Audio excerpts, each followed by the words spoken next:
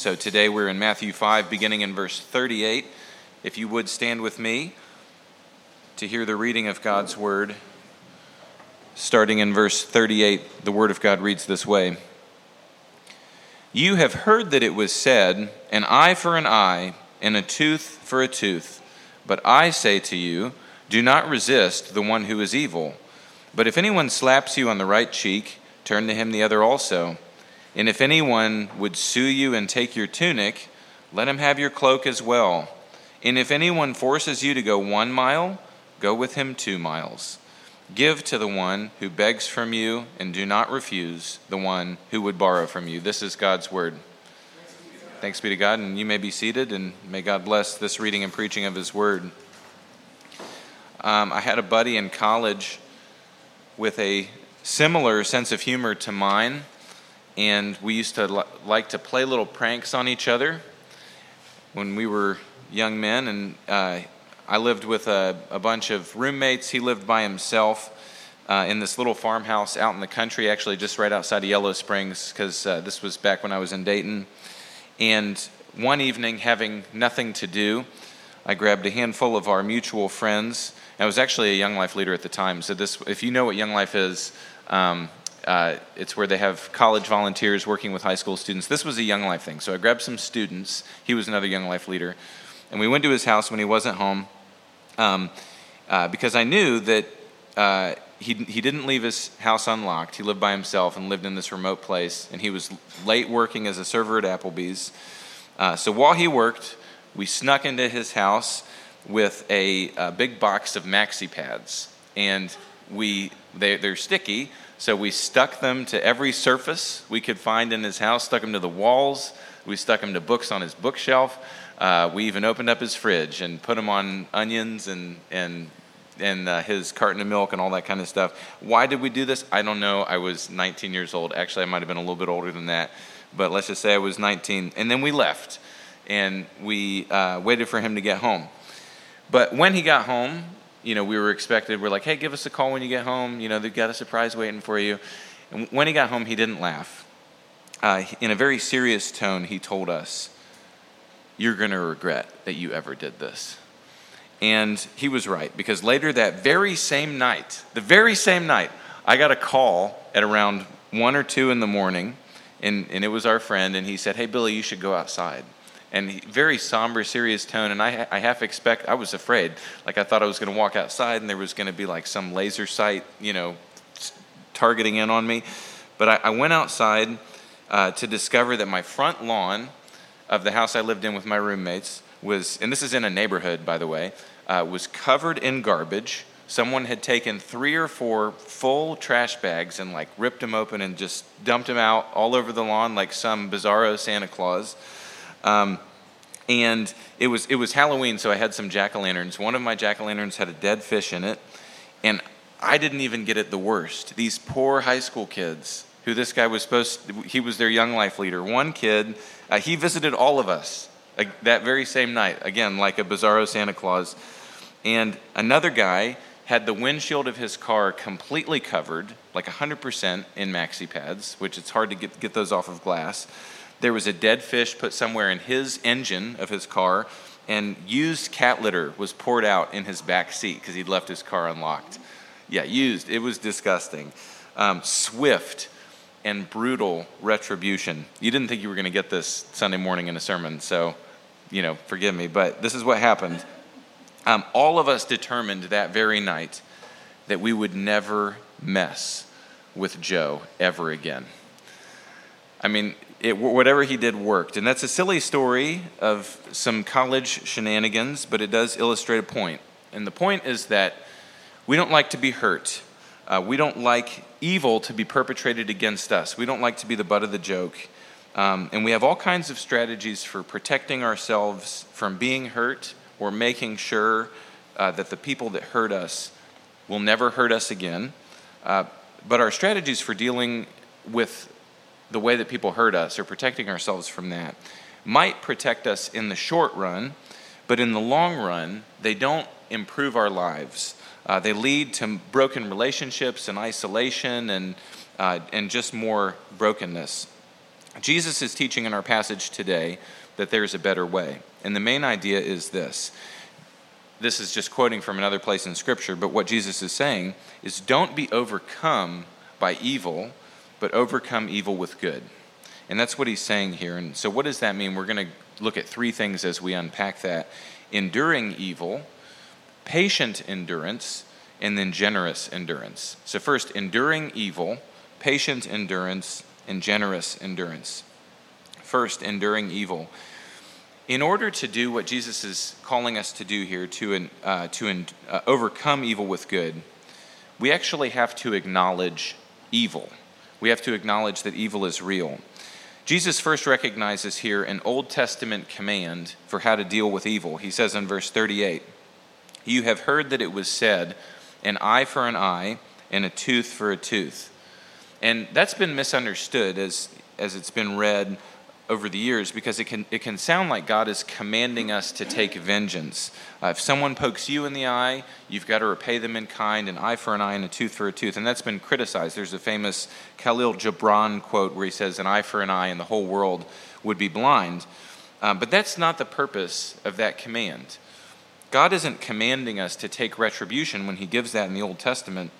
He's limiting the amount of retribution that we can take. In that Old Testament passage Jesus is quoting, God is saying, an eye for an eye and no more, or a tooth for a tooth and no further. So in other words, it's not commanding us to take retribution, but it's limiting the amount of retribution we can take.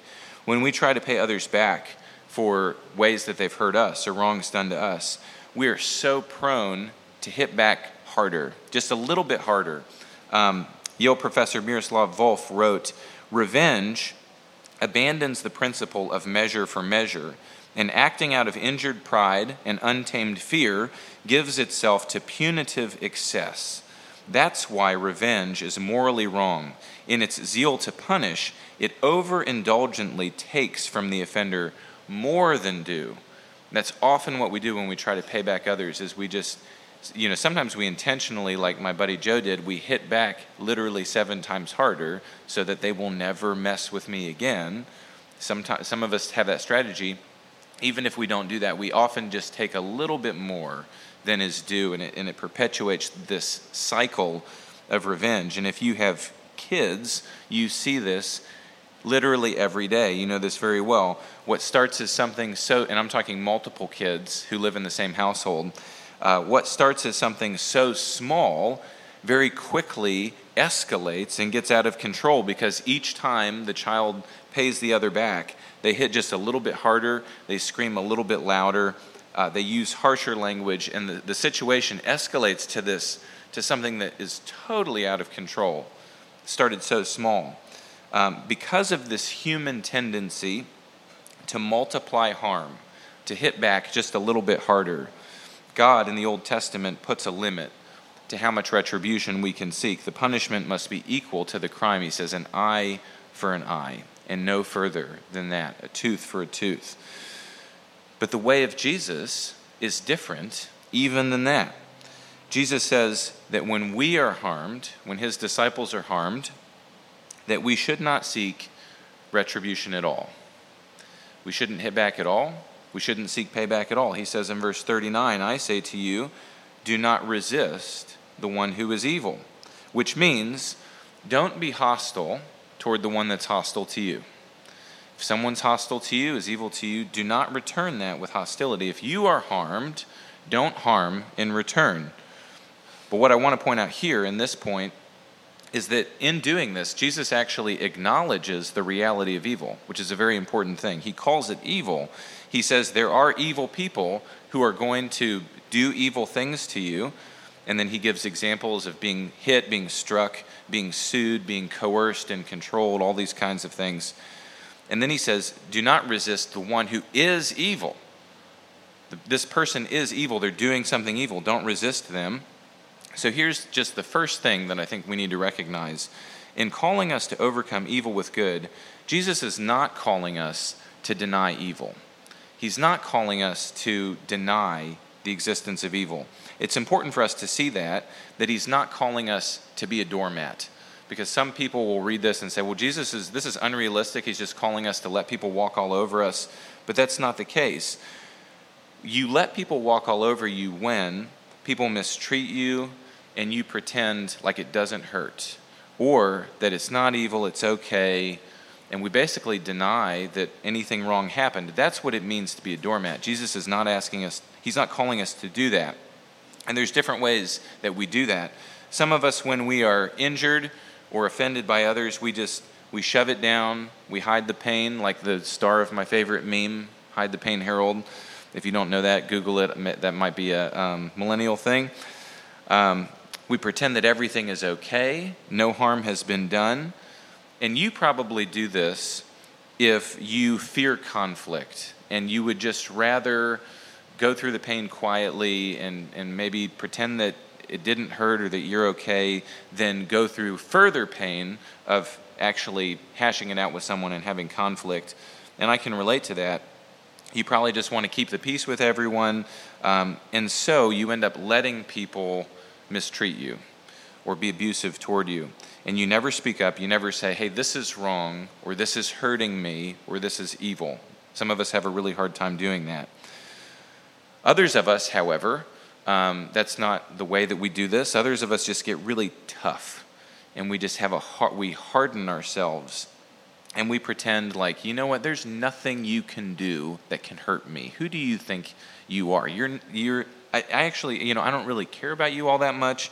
I'm fine. I don't need anything from you. And we harden ourselves. It actually does hurt.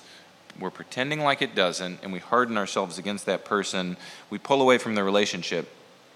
Neither of those responses does anything productive or good. They don't overcome evil. They don't win relationships. They don't lead to a better relationship. They don't stop that person from perpetrating evil against others. It's not productive. Jesus calls us to something totally different. He calls us to the vulnerable place, first and foremost, of actually acknowledging evil and harm done, to have the vulnerability to speak up and to say, what you did here is not right. And I was really hurt by that. This you could even say this was evil, but I'm not going to treat you that way. I'm not going to respond that way to you. When Jesus was arrested in the Garden of Gethsemane, he did not resist. He was not hostile toward his captors, although his disciples wanted to be. He said, put down the sword. He said, if I wanted to, I could summon a legion of angels, but that's not what I want to do. He didn't resist. He didn't fight back, but he did testify to their evil. Luke 22, starting in verse 52, he says to them, have you come out against as a robber with swords and clubs? When I was with you day after day in the temple, you didn't lay hands on me. He says, look, you're coming under the protection of night because you know this is wrong. And then he says, but this is your hour and the power of darkness. He testifies to their evil, even though he does not resist. Dietrich Bonhoeffer put it like this. He said, if I am assailed, I am not to condone or justify aggression. Patient endurance of evil does not mean a recognition of its rights. The disciple must realize this and bear witness to it as Jesus did, just because this is the only way evil can be met and overcome. So the first step in overcoming evil is that actually we do have to acknowledge it. We have to acknowledge it and call it what it is. But we have to do more than that. The second point, patient endurance. According to Jesus, the most effective way to overcome evil is not to fight back, it's not to resist it, but it's actually to receive it, to patiently endure it. Again, Jesus says in verse 39, he says, I say to you, do not resist the one who is evil. When people are aggressive toward you, they expect to be met with resistance, especially if they know they're doing something wrong. They expect you to push back, fight back. They expect you will be aggressive in return. And really, they have no idea what to do if you're not. If you receive with patient endurance, it's very confusing to the aggressor. Again, Bonhoeffer says, the only way to overcome evil is to let it run itself to a standstill because it does not find the resistance it is looking for. Resistance merely creates further evil and adds fuel to the flames. But when evil meets no opposition and encounters no obstacles, but only patient endurance, its string is drawn, and at last it meets an opponent which is more than its match. Jesus goes on in verse 39. He says, if anyone slaps you on the right cheek, turn to him the other also. What does that mean? When someone hurts us, your natural inclination is to respond in one of two ways. And some of this we've already mentioned, but either you want to, if someone were to slap you, either you want to hit them back and often hit back harder so that they know not to mess with you again in the future. And this is, if you know the story of Lamech in Genesis 4, this is as old as human history. Genesis 4, literally the first chapter after the fall of man. It shows us the children that come from the line of Cain, and we meet Lamech, who's the father of vengeance, and he's also the father of womanizing and polygamy. He was the first to take 2 wives. That's what Genesis 4 tells us. That's what made him famous. Lamech took 2 wives. And then in Genesis 4, verse 23, it says, Lamech said to his wives, Adah and Zillah, hear my voice. You wives of Lamech, listen to what I say. I have killed a man for wounding me, a young man for striking me. If Cain's revenge is 7-fold, then Lamech's is 77-fold. Now what he's saying there, he said, hey, a young man struck me. A young man offended me, and so I killed him. When I get hit, I'm going to hit back 7 times harder. As a matter of fact, I'm going to hit back 77 times harder. And so we hit back. That's one of our strategies if we get struck. Or maybe that's not you. Maybe your strategy is you just want to withdraw from yourself, or withdraw from them and protect yourself so that they can never hurt you again. So if someone hurts you in a relationship, you get cold, you close yourself off, you cut off communication, you cut off friendship. Often they may not even be aware of what you're doing, and you're safe. They can never hurt you again. But both of those reactions just create further evil and end in broken relationships and isolation. They do nothing to overcome evil. Again, Jesus' way is different. Peter came to Jesus once and asked in Matthew 18, Lord, you've been talking about this forgiveness stuff. Help me to understand the parameters of this. How often will my brother sin against me and I forgive him? And then Peter's like, I'm going to give him a really high number so that he's impressed with my patience. He says, as many as 7 times, Jesus? So Peter's asking, Lord, what's the limit? How many times do I have to continue to open myself up to being hurt again? And Jesus takes that very same idea from Lamech, who says, my vengeance is 77-fold. And he says this, Jesus said to him, I do not say to you 7 times, but 77 times. The world's way of vengeance is 77-fold. And so Jesus says that we must be ready to forgive 77-fold. Our capacity for forgiveness must be enormous. Look again at verse 39. If anyone slaps you on the right cheek, turn to him the other also.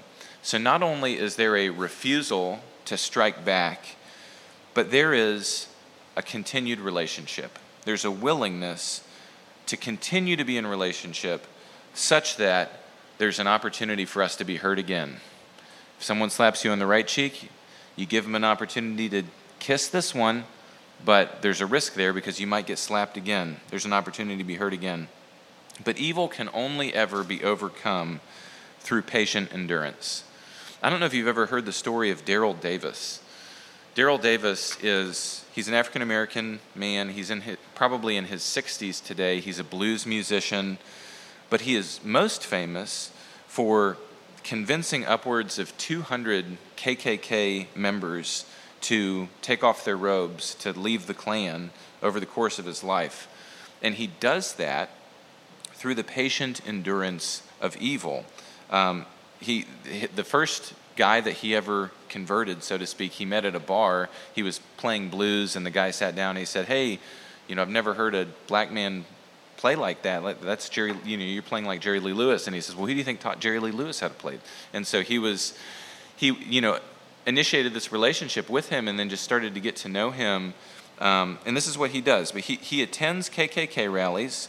He befriends some of these people, and he just asks them questions. He patiently, gets to know them and their worldview. He invites them for dinner. He builds a relationship with them. And over time, they begin to question their own beliefs. Over time, their belief system changes, and through a patient endurance of evil, he overcomes their evil. And this is what he said about it. He said, if you spend 5 minutes with your worst enemy, it doesn't have to be about race, it could be about anything, you will find that you both have something in common humanity.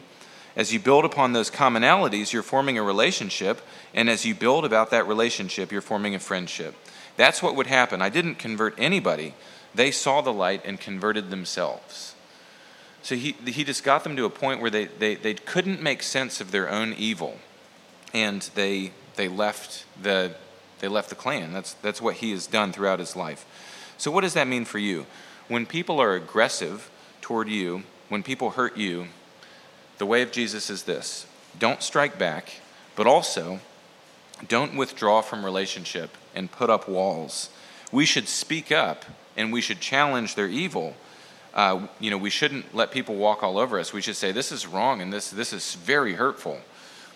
But we should also patiently endure it. We should continue to be open to relationship with them, continue to reach out to them, turn to them the other cheek. Is that vulnerable and risky? And absolutely it is. But it's the only way that progress is ever made and evil is ever overcome. How Dr. Keller used to put it is that no matter how we've been harmed by someone or how many times we've been harmed by them, the Christian is never ready to close the door on the relationship. That's the way of Jesus. We always leave that door open. We're always able to say that no matter how things are strained, whenever they want to mend the relationship, we're ready for that. We're ready to do that. They may have slapped us on the one cheek, but if they want to, they can give us a kiss on this other one. But that's a vulnerable place to be. They have a second, a third, and a fourth, and even a 77th chance for a relationship. Patient endurance. But thirdly, we also have to have a generous endurance. There's one more thing that Jesus mentions, and that is generosity. Not only do we acknowledge evil and we endure evil, but we also respond to evil with generosity and with blessing in return. Jesus says in verse 40, he says, if anyone would sue you and take your tunic, let him have your cloak as well. If anyone forces you to go 1 mile, go with him 2 miles. Give to the one who begs from you. Do not refuse the one who would borrow from you. In Jesus' time, the cloak was the more important garment.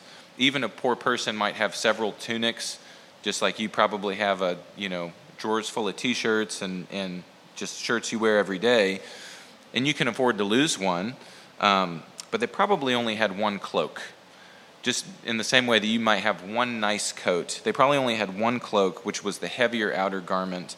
And Jesus says, if someone is unjustly trying to take your tunic from you, don't let them forcefully take it from you. Don't cling to it. Give it to them and give them more. Give them your cloak as well. And I use this illustration often, but I can't think of a better one. It reminds me of Father Bienvenu in Les Miserables that, Jean Valjean stole their silverware, and he was arrested and then brought back, and Bienvenu said, no, he can't steal it. I gave it as a gift. Oh, and by the way, you forgot the more valuable items, these 2 candlesticks that are worth far more than anything that you stole. And he gives those as well. In Jesus' day, Israel was an occupied nation. And it wasn't unheard of for a Roman soldier to force an Israeli citizen to carry a burden for them and to walk a mile with them. They would be forced to do that. And so Jesus says, if someone forces you to go 1 mile with them, don't let them take you by force. They can't take you by force if you already have a posture of generosity, if you're willing to give. Give them your time and your energy and give them more. Go 2 miles. So here's the point. The only way to overcome evil is to respond to evil with generosity and with blessing. We could think about big picture illustrations of this, like what Daryl Davis does with KKK members, or like what Martin Luther King did toward his enemies, or even some of the persecuted church around the world. There's so many stories.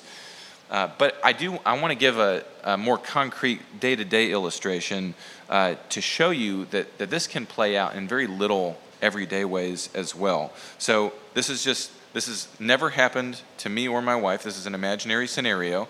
So imagine, she just raised her eyebrows at me. Imagine that you and your spouse get in a fight, and you're behaving aggressively toward each other. And we're going to talk about this more next week. But imagine that your spouse, for a moment, has become your enemy. Your enemy is anyone who's behaving aggressively toward you. It could be anybody. Your friend can become your enemy in a moment. They're behaving aggressively toward you. So maybe you're not talking to each other, you're not serving one another because you're mad at each other, and maybe in an act of anger and frustration, your spouse leaves the house a complete mess, goes to hang out with their friends or goes to bed early or something, and you're expected just to take care of everything on your own, take care of the kids, whatever it might be. That's kind of an act of aggression. That's not very fair. Small act of aggression. In Jesus' words there, we're being forced to go 1 mile. Being forced to go 1 mile. So what should we do? In our sinful anger and in our retaliation, I tell you what I would be tempted to do. We would be tempted to respond in kind. If you're going to leave me to do this, I'm just going to go out with my friends, and I'm going to leave you to wake up with all the chores to do and the dishes in the sink. You left me with this, so now I'm going to leave it with you, and then the cycle of aggression continues. But Jesus says, if anyone forces you to go 1 mile, go with him 2 miles. So what if your angry spouse instead wakes up and finds that the house is clean, the kids were put in bed, and also you swept out their car, and you made them breakfast, and you wrote them a nice little note, and you've got a great attitude about it, and you say, hey, sweetie, I'm so excited to spend the day with you today. When they wake up, you're not mad. You can't force me to be your servant if I willingly choose to be your servant. And at that point, I'm playing a different game entirely because I'm not trying to win a conflict, I'm trying to win you. And that's the Christian's attitude toward all of their enemies. We're not trying to win a conflict with people because our enemies are not flesh and blood. Our enemies are the dark principalities and the powers and the prince of darkness who has taken captive these people that God loves and that we love. We're playing a different game. We're not trying to win a conflict, we're trying to win them. And that's why we're behaving this way. We're trying to conquer them and to make them our friends. We're trying to overcome them with good. And we can find the power to do that for others only insofar as we see and rest in the fact that this is exactly what Jesus has done for us. Jesus says that when we love those who don't love us, when we love our enemies, we're going to read this more next week, that we're imitating our Father in heaven. This is what God does. He does the same thing with his enemies. But just for now, we need to recognize what Isaiah says. Isaiah 50, verse 6, prophesying about Jesus. I gave my back to those who strike, and my cheeks to those who pull out the beard. I hid not my face from disgrace and spitting. See, Jesus made himself vulnerable, and he didn't have to. He did not resist evil, though he could have, but he was led away like a lamb to the slaughter, and like a lamb, he opened not his mouth. He didn't try to stop what was happening, and though evil was perpetrated against him, he responded with abundant blessing and with generosity. No one took his life from him. No one could take his life from him. He generously laid it down of his own accord. Why? To suffer for the sins of his people, so that he would take his would-be enemies and conquer them and turn them into his friends. The story of every Christian who is self-aware, as you get to know yourself and your own story, whether you came to Christ later in life or as a young child, whether you were raised in the church, this is your story, is that once I was an enemy of God. Once I was aggressive toward him. Once I ignored him and insulted him, wanted nothing to do with him, turned my back on him. But he didn't treat me like that. He didn't treat me as my sins deserve. He won me over. He conquered me, not by overpowering me, but he conquered me with his love. He went the extra mile for me. And as you get to know the cross of Christ and learn the way of Jesus and learn how to truly overcome the little evils that we face every day, then we grow to resemble him and imitate him and get the opportunity to speak about what he's done for us and for our friends as well. To that end, let us pray.